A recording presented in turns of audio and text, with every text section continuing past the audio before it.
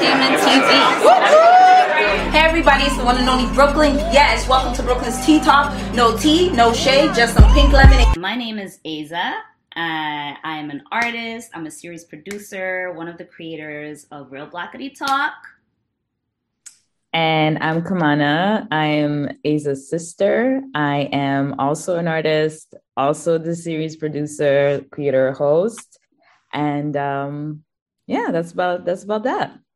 So where are you two sisters, beautiful sisters, originally from? We were born and raised in Montreal, Canada. And our parents are from Burundi. So we're Burundian Canadian. Nice. So what made you guys decide to start your show? Like what made you decide this is something that our culture definitely needs? Right.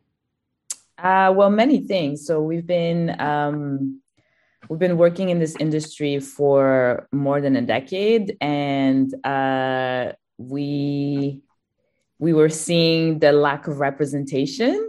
And we wanted an opportunity to tell our own stories the way we want to tell it. And, my sister and I were like two peas in a pod. We always have fun together. We like to create together. So when everything lined up, it was like, let's do it. Oh my God. So you talked about you and your sister are like two peas in a pod. So how was it like growing up as sisters? Was it like you guys defended each other all the time? Was it more one was getting in trouble more than the other? How was it growing up? Growing up, I mean, what was nice is that we each had our space. We're 5 years apart. So she was doing her thing. Of course, I wanted to be Kamana. Of course, I want to be just like my sister. She's the one who inspired me to go into the arts. I remember going to check out a production of The Lion King that they were doing in high school, and I went to see the show with my class, and to see her on stage in a costume, singing, dancing, and then people clapping, and it was just such an exciting experience. And in that moment, I was like, oh my God, if she can do it, I could do it too, And so I think when we were younger, we had that space, to live out our stuff. But then as we got, by the time I hit 18, I feel like we started realizing like, damn, like I really fucks with you. Like I love you. You're dope. And we think alike, and we had a lot of opportunities to work together as well, in plays, backup singing for artists. And so it's just been like a nice lifetime of collaboration. I love that. I love the unity. I love the sisterhood. I love it because I never grew up with sisters. So, having a bond with a sister, I always was jealous of my friends because it was like, they were able to sit down, have a conversation with their sisters and, just that bond and things like that. So what are some things when it comes to strengths? Because I know when it comes to the producing and you guys writing and things of that nature, when it comes to the strengths, do you guys kind of play off of each other's strengths and weaknesses and try to fill in the gaps where you can when it comes to your show? Yeah, absolutely. So we produced it together, we wrote it together, we hosted together. But Aza co-directed it and she edited it. So, we definitely play on, our strengths and weaknesses, but also in the who can do what at this moment? Like at this moment in your life, like who can do what? So it's all about communication. And I think the most important thing is that we trust each other. So when Aza's taking the lead, I trust her 120%. And the same when I'm taking the lead, she trusts me the same way. And we know that that's what's happening with each other. So yeah, it's give and take, but it's like organic. Yeah, I love it. I love it. I love it. And I love the creativity. And since we're speaking about creativity, when it comes to the name, because, your name is everything. Your name's your brand. Your name is everything. So how hard was it to come up with the name of your show? Real Blackity Talk? I mean, it wasn't that hard because we knew, we're always we're rooting for everybody Black. we're blackity black on black, and anytime we're, you know, just messing around, it's like blackity is just part of our lexicon. It's just part of our vocabulary. And then it was like, okay, well, this is a talk show. Let's add a bit of a talk in there, and you know, and it's real too. We keep it real, we keep it honest, we keep it candid. And so after, it took just a bit of a brainstorm with us in the team, and we realized that Real Blackity Talk only made sense because that's what the show is, and I feel like it's catchy too, and we wanted something that we're able to sing, you know, and that's what we do in the show every single time. It's like, you're right on time for Real Blackity Talk, blackity, blackity, blackity talk, you know? Hey, so I like that. Yeah. Ow, do it. I love it. I love the energy. I love the vibe. I love everything about it. I know when it comes to having a name like the Real Blackity Talk, and when it comes to pitching it to different media outlets, how hard, or maybe it wasn't as hard, but did you have to, were there a couple obstacles you guys had, or hurdles you guys had to go over? A little bit of one avenue was like, okay, no. And it was more like another avenue was like, okay, you know what? This can probably work. Mm-hmm. How hard was it for you guys to pitch your show? Honestly, the pitching itself, like the way that the show came to be is that we started up on Instagram during the pandemic. So the pandemic hit, we were living together, Isla and myself, and we were just like, we got to do something or we're going to lose our minds. So, you know, we did like everybody else. We went live on Instagram, and then we started the show, and we really, really loved it. And then like something like a week later, CBC released their creative relief fund, which was looking for original Canadian content. So we pitched, we're like, yeah, well, we have nothing to lose. So we sent our pitch, and then we got into a development deal, which turned into a production deal. So I would say that the pitching itself was kind of like organic, because we really like sent our thing, and we weren't like bogged down by anything because we had no expectations. We're nothing just like, to lose. But when it comes to production, there's definitely some hurdles, because there isn't a show like our show anywhere right now. So sometimes you got to push for things because people don't understand what you're doing, because it's new and they haven't seen it. Mm-hmm. So yeah, so there's always, you know, some give and take, and you got to pick your battles. And I would say that overall, like, I'm so proud of the battles that we picked and we won.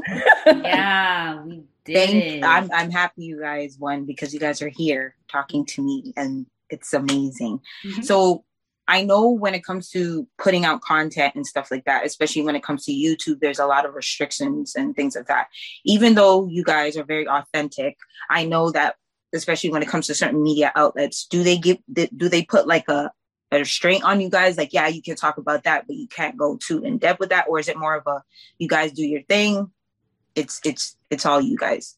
I think, specifically when it comes to the show, it's literally all us, and we found a way to tread the line where, you know, we swear, but we still keep it PG, you know? And so, you know, we'll say bish because it's bish, and we say that all the time, and throughout the show, you know, little things like that, where it's like we kept it as real, and we pushed it as far as we could when it comes to just how we are in real life. So I'd say like the freedom is pretty much there, which is nice. I don't think we've hit a wall yet when it comes to our expression. We have a way of putting it that's palatable, but still just real, you know? So how do you guys pick your guests to come on your show? Is it people come to you and say, hey, I would love to come on your show? Or is it more you guys research, you know, look up people on Instagram and stuff like that? And if you do look on Instagram, do you care about the numbers, or is it more of their personality and what they can bring to the show? So that's a great question. All the Black Spurts on our show were handpicked, and we actually don't care about their social media presence. Okay. It was really about we wanted to showcase a variety of Black women and non-binary Black people. And we wanted voices that are authentic and that are people that you can connect to. And, everybody's got a story. And so we wanted storytellers. And every single one of our Black spirits we love and we are inspired by them. And I think that was our main thing. We wanted to be inspired by them, because if we're inspired, then y'all are going to be inspired for sure. Absolutely. Mm-hmm. Absolutely. So I know you guys got to go. You guys are very, very busy, and I appreciate you guys even coming through. Thank you. But before you guys go, what is some words of encouragement to young women that are looking, watching your show? I know you guys are going to have a season 2. I know you guys have a lot. So you guys have a lot of content. So, what are some words you have for some young women that want to be a part or want to come and tell their story, or, don't want to be on camera, but they want to voice their, they want to have a voice? What are some words of encouragement you guys can give? Yeah, I would definitely say, take it one step at a time. No one knows what the heck they're doing until they get on the field and start doing it. Okay. So don't be we look around at people and think, oh my God, we got it all together. She's got it all figured out. And it's we are a whole bag of mess walking around doing our best, And so follow your excitement. Kamana and I, the whole world crumbled. The world as we knew it crumbled in March 2020. I was supposed to go and perform at the Canadian Grammys with my band. And a day before the lockdown happened, we found out that the awards were canceled. And it was such a devastating moment for me at that time. It felt like I was heading for my big break, and it just crumbled. And all of a sudden I'm living with my sister at home, and we're like, let's go live. This sounds like it'll be fun. Those intuitive pangs that you get, that aren't driven by the need to make money or whatever. It's just, what is your soul whispering for you to do? Follow that, trust that whisper, and also celebrate. Didn't we celebrate every step of the way, girl? Every step of the way. We started the show, we celebrated. We saw the creative really fun, we celebrated. You gotta celebrate. All the wins, the little wins, the ones that the micro wins, they're huge, but the ones that people don't witness, celebrate those as well, and then let life show you the path. Yeah, absolutely. You guys heard it. You guys heard it here on Brooklyn's Tea Talk. Yes, honey. You guys heard what they said. These beautiful Black queens that are out here doing amazing things. And you guys are such amazing women, phenomenal at what you guys do. Continue doing what you guys are doing, because like I said, there's not a lot of role models for these young women to look up to nowadays.